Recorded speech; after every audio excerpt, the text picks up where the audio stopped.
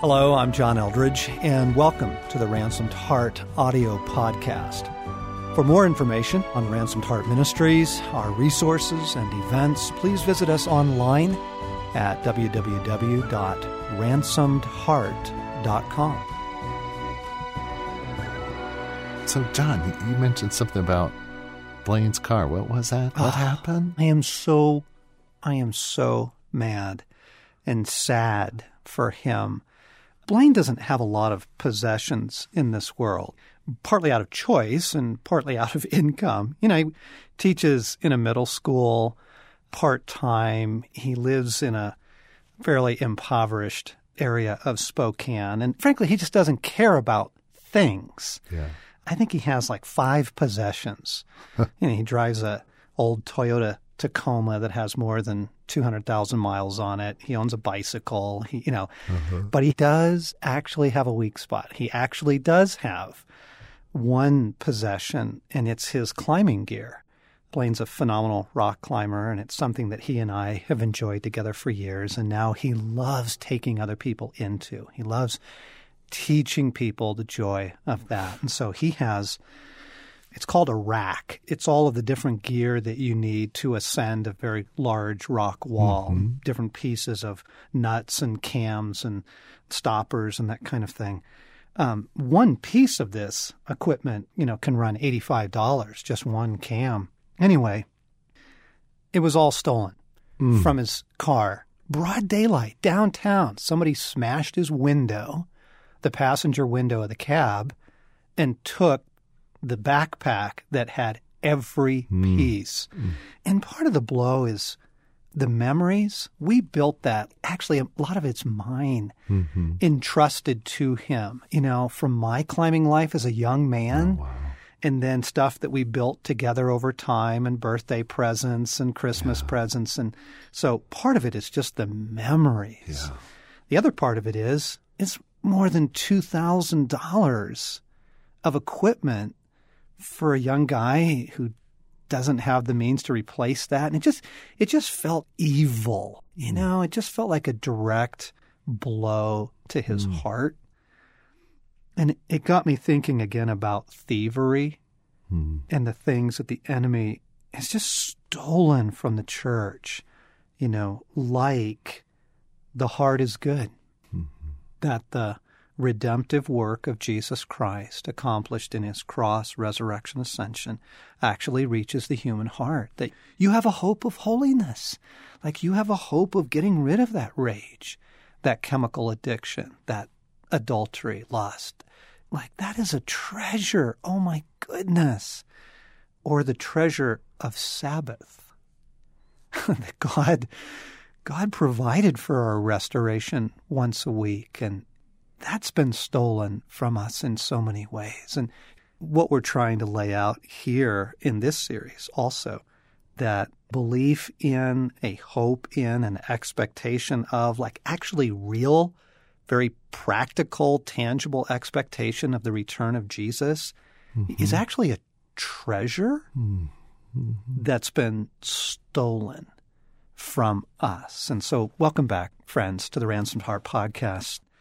John Eldridge and Craig McConnell in part 2 of a series on Jesus coming back and believing that it's actually soon, it's near, and that feels core to the scriptures and crucial to our hearts and our lives. Yeah, John, I know that feeling of having something stolen and just how something enters in that just can kind of taint your heart and bring cynicism to you. And it seems really fight and battle for hope. Yeah. I mean, hope is just huge here. The hope of something good, the hope of something in the future. Yeah. And now for you, your family, I mean, one of the hopes you have isn't this summer, your vacation. You have a pretty time coming up. Okay. This is a really good example. This is a really good example of the power of hope. Yeah, so we are going to the UK. We're taking our adult children and our new daughter-in-law and the family is going to Ireland and Scotland. And part of what we're doing is kind of this visiting some of these ancient Christian sites that were so crucial to the development of Christianity and in the West. And yeah, joy, hope, time together, family time, looking forward to it. And what I'm struck by is when you have something that you're looking forward to, it puts a spring in your step. Doesn't it? Mm-hmm. You know, and you just start making plans and you kind of daydream a little about what you're going to do, right? Looking up little stone cottages to stay in and thinking about some of the music that we look forward to hearing. And then these really amazing places, Skellig Michael off the coast of Ireland and Iona off the coast of Scotland, these remarkable early Christian sites and how important they were. Yeah, right. You daydream a little. And what's amazing to me, Craig, is daydream a little about the coming of Jesus, like what that's going to bring for you. What is it that you're looking forward to? Mm-hmm. Yeah. Lori and I watched a movie the other night, and I got ambushed by it. And in the course of the movie, I just realized how totally unfathered I have been, and just not knowing anything that would resemble a father's love or affection or validation. So there's this, what do I hope for? I hope for a day when I'm reunited with my Father and where I'm with the Father in some intimacy and some just clear son and father time that I've never known, yearn for, long for. I look forward to the day where I'm not sick, cancer's gone, where I can lay on the beach, just soak in the sun, without umbrella and SPF 5000 shirts, black socks and wingtips on, and just frolic in the sun and not have pain and where blood and bone marrow work. And I long to be free from so many of the things that entangle my life. And I long to have the marriage and the family that I have an awful lot here and now, but I know there's more. Uninterrupted intimacy. Exactly. On a level I yearn for. Yeah. Those are some hopes. Yeah, with all the time to enjoy it. Oh, yes. That's the thing about joy for me on this earth is that I always feel the clock ticking.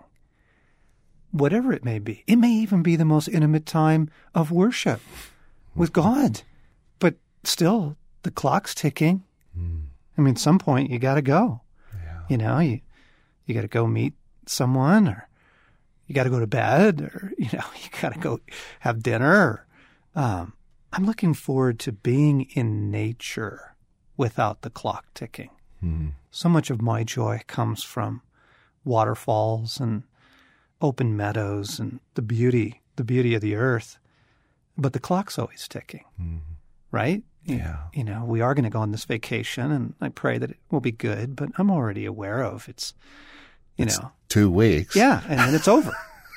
That's it. And then we all say goodbye, and they go back to living states away. And I'm looking forward to joy without the clock ticking. I am so looking forward to the war being over. Yes.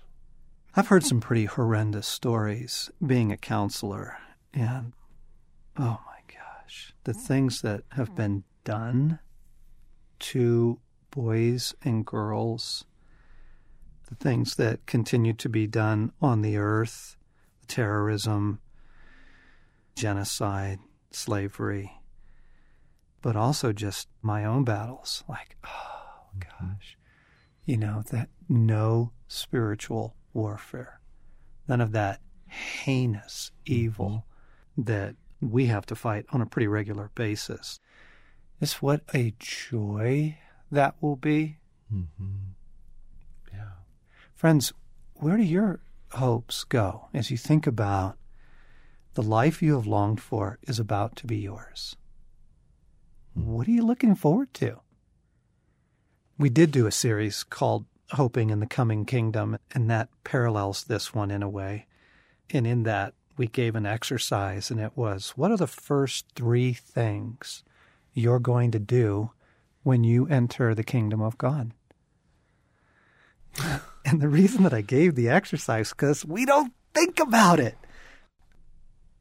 Where are you right now? You have a fascinating expression on your face. Well, I'm doing 2 things. What were my 3 things? I'm trying to think what they were. And I remember, as I am right now, just being overwhelmed with, there's just this generic long list of things I would do that I've never articulated or put to words. What are the first things I would do? Yes. I have this picture I've had a lot of my adult Christian life that pretty quickly on my arrival in the presence of God, there's going to just be this Jesus and I hugging. And as we are fully embraced in this just tight hug, off in the background are people who are rejoicing, maybe at a banquet table and singing and laughing. And in the midst of our hug, we both glance over there and see all these people. And Christ says to me, thank you. Mm-hmm. Thank you. Yes. So that's a picture I have of one of the first things I'm going to do. Just embrace him. Yeah. And hear something from him. And hear something from him. I'm thinking of the joy of all misunderstanding between me and Jesus. Mm. I know I'm not alone in this, but man, a lot of stuff gets in the way in this life. Various times I feel like I'm a disappointment to him, or I just feel like I'm not spending enough time with him. I don't trust him enough. I'm not really fully living by faith. Just whatever, all that stuff. And much of it's just from hell. It's just the sulfur of the enemy getting in with accusation. But man, all that stuff swept away. Whoa. But I was also thinking, Stacy and I are in a pretty funny place right now. So we are empty nesters, and therefore we have a lot of time together.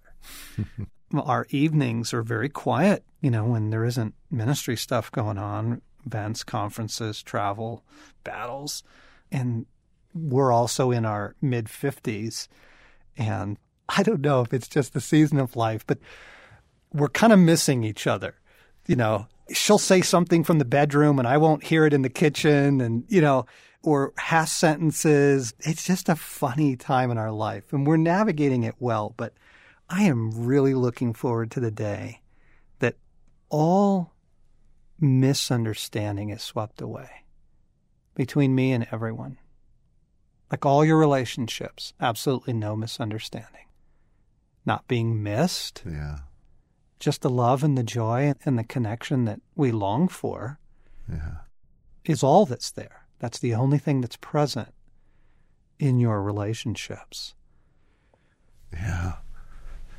Another one for me, it's a picture. It's kind of like a Corona beer picture, actually.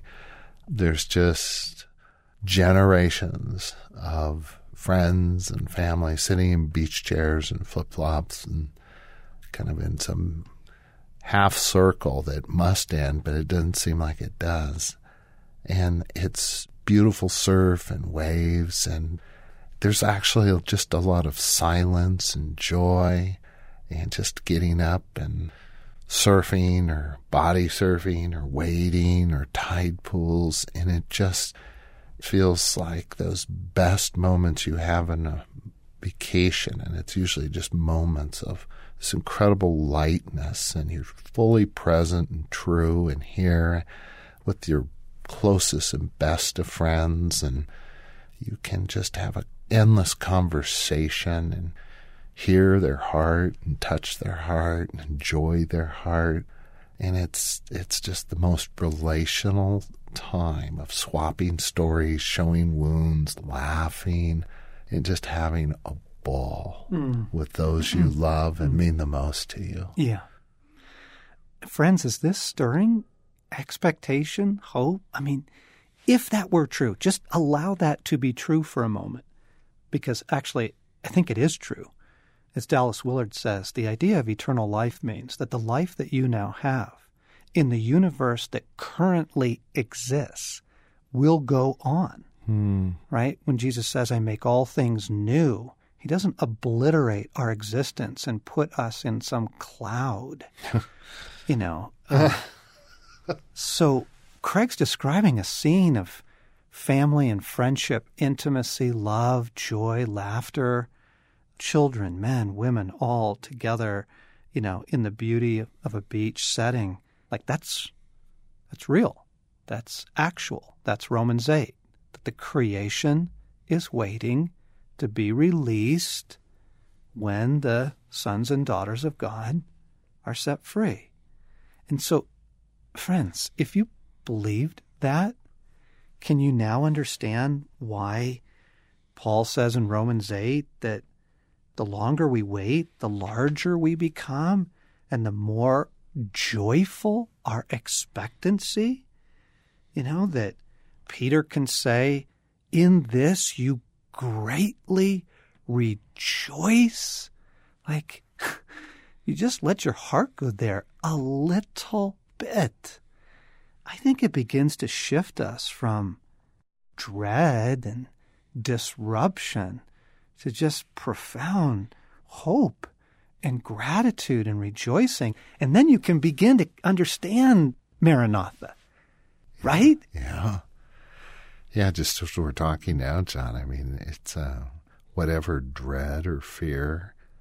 I mean, my heart's just pretty tender right now in terms of, I want that so bad. Maranatha, come quickly, Jesus. Bring that. Yes, bring that. Craig, as you were describing that beautiful relational thing, and I think we all have people that we're looking forward to being with. One of the other joys, and this one will bring me close to tears as well, one of the other joys I'm looking forward to is reconciliation. There are some people that either have wounded me or whom I have hurt, that I am so looking forward to reconciliation on the other side. It wasn't available here, it didn't happen in time, but oh my gosh, the forgiveness of the kingdom of God. Wow. All is forgiven. You just imagine that? All is forgiven. And to sweep all that out of your soul, sweep all that out of our lives. What would that be like? Friends, what we're trying to do, it feels like we're hacking our way through a jungle to get to recovering a treasure, this lost treasure of eager expectation, joyful expectancy, hope in the imminent return of Jesus. And I think one of the signs, apparently, one of the signs of the end is at the end of Revelation 22, where the church is crying out, come, come. And the fact that that's missing is something we were talking about last time, and pretty bizarre. How did it happen? Let me read Pascal again. He says, nothing is so important to a person as their own life. Nothing is so formidable to them as eternity. And thus it is not natural that there should be people indifferent to the loss of their existence and to the perils of everlasting suffering. They are quite upset at all other things. They are afraid of mere trifles. They foresee them. They feel them. And this same man who spends so many days and nights in rage and despair at the loss of a job or some imaginary insult to his honor is the very one who knows without anxiety and without emotion that he will lose everything by death. It is a monstrous thing to see in the same heart And at the same time, this sensibility to trifles and this strange insensibility to the greatest objects. It is an incomprehensible enchantment, a supernatural slumber. I want to suggest that this silence in so much of the church, not totally, not completely, but just in most Christians' lives, this kind of absence of a conversation, expectancy, dreams, hopes about the return of Christ, I think it is exactly that. I think it's like this supernatural enchantment. It's like a spell that's been cast upon the earth that, I mean, Craig, look at how much you have shifted from dread at the return of Jesus to now hope. Oh, yeah. Just what we're talking about is the life we've always wanted being fulfilled. Yes. Everything we've longed for and were created for is ours and more. Yes. You feel that, and it's no longer a theological topic. It's no longer a headline coming in the news. It's the brightest, greatest joy, the party that is yet to come, and I have an invitation to, and I can't wait. And what that frees your heart from. I'm going to be honest, one of the things the enemy has tried to torment me with is the possible death of our children. And I'm just confessing one of my battles. And it doesn't happen often, but particularly in moments of intense warfare and ministry, haunts me with that. Yeah. And the beautiful thing about the return of Christ and the hope in the coming kingdom is, actually, that can't happen. We will never be separated. We have a shared life forever in eternity. Like, this is real. I'm not talking about theological speculation. I'm saying, no, actually, that can't be taken from me. Sorry. Jerk. Right? Like, this disarms so much fear and anxiety about, but what if we don't fill in the blank? What if we don't have that special time together this summer? What if the UK trip doesn't happen? What if all of those things, right? What if we can't stop this infection and it does take, our mom prematurely? What if all that stuff? Do you realize that this just disarms all of that? Like, this is a lost treasure. Yeah. And in this act, John, it's inevitable that every one of us experiences that loss, that thievery, things broken, things never achieved. And that is the reality of Act 3. So it's not a hypothetical. No, it's not. But the longings are still there. And so what do you do with the longings? Right? This is the hope of the return of Jesus, is that all things shall be made right. Remembering one of the famous lines from Julian of Norwich when she said, all things shall be well, and all manner of things shall be well. Yes. Just the simplest idea in the world, but you let that into your heart for a day, you're going to be a pretty happy person. Yes. And in some ways, untouchable. Yes. In some ways, like the early Christians were to the Roman government. It's like, so? You can't take my life. What can you do to me? And nothing. You can't. Yeah. Like, I'm good forever. Like, you lost. You lost. It's already over. You have already lost. And all the evil, malice, all of that. Like, nope. Like, the life I long for and the life that I hope to have is guaranteed. It's done. Done deal. Can't be taken from me. Absolutely, totally assured. And what that frees your heart from. And I think this is what Paul meant when he said in Colossians 1, we're thanking God for you because we've heard about your faith and your love, the faith and the love that spring from the hope that is stored up for you in the kingdom of heaven. Like, yeah, baby, you tap into a little bit of that hope, faith and love. They just begin to happen. Bring it. Right? Maranatha. Exactly. Come, Jesus.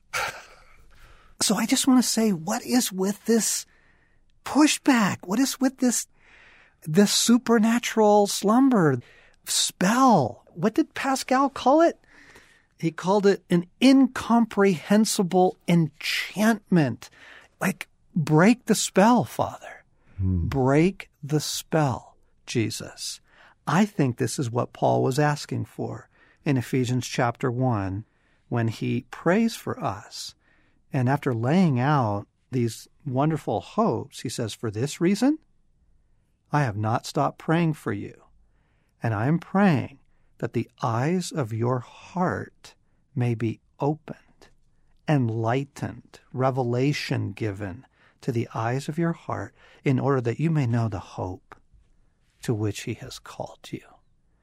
The hope of Christianity is not that you get your marriage fixed.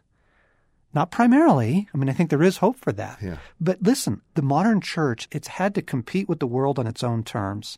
We've had to become the best at parenting and the best at financial management and the best at addressing the needs of the elderly and the best at helping you navigate the seasons of your life. Really, like this unbelievable pressure on the church to like come through with all these answers for this temporal life, right? But Paul's saying, look, I pray that the eyes of your heart are opened so that you know the hope to which he has called you. And so, Jesus, would you do that? Would you remove the veil that's over our hearts and break the power of whatever this false dread is that some people experience when we begin to talk about the return of Jesus? Would you remove the fear and the supernatural slumber, incomprehensible enchantment? Would you break that and restore to us the eager expectation of your return? In Christ's name we pray. Amen. Amen. Friends, you've been listening to the second in a series on the return of Christ. John Eldridge and Craig McConnell, and we invite you to stay with us in this as we continue to disarm some of the falsehood around this and recover the treasure, recover the joy. So we'll pick up with that next time.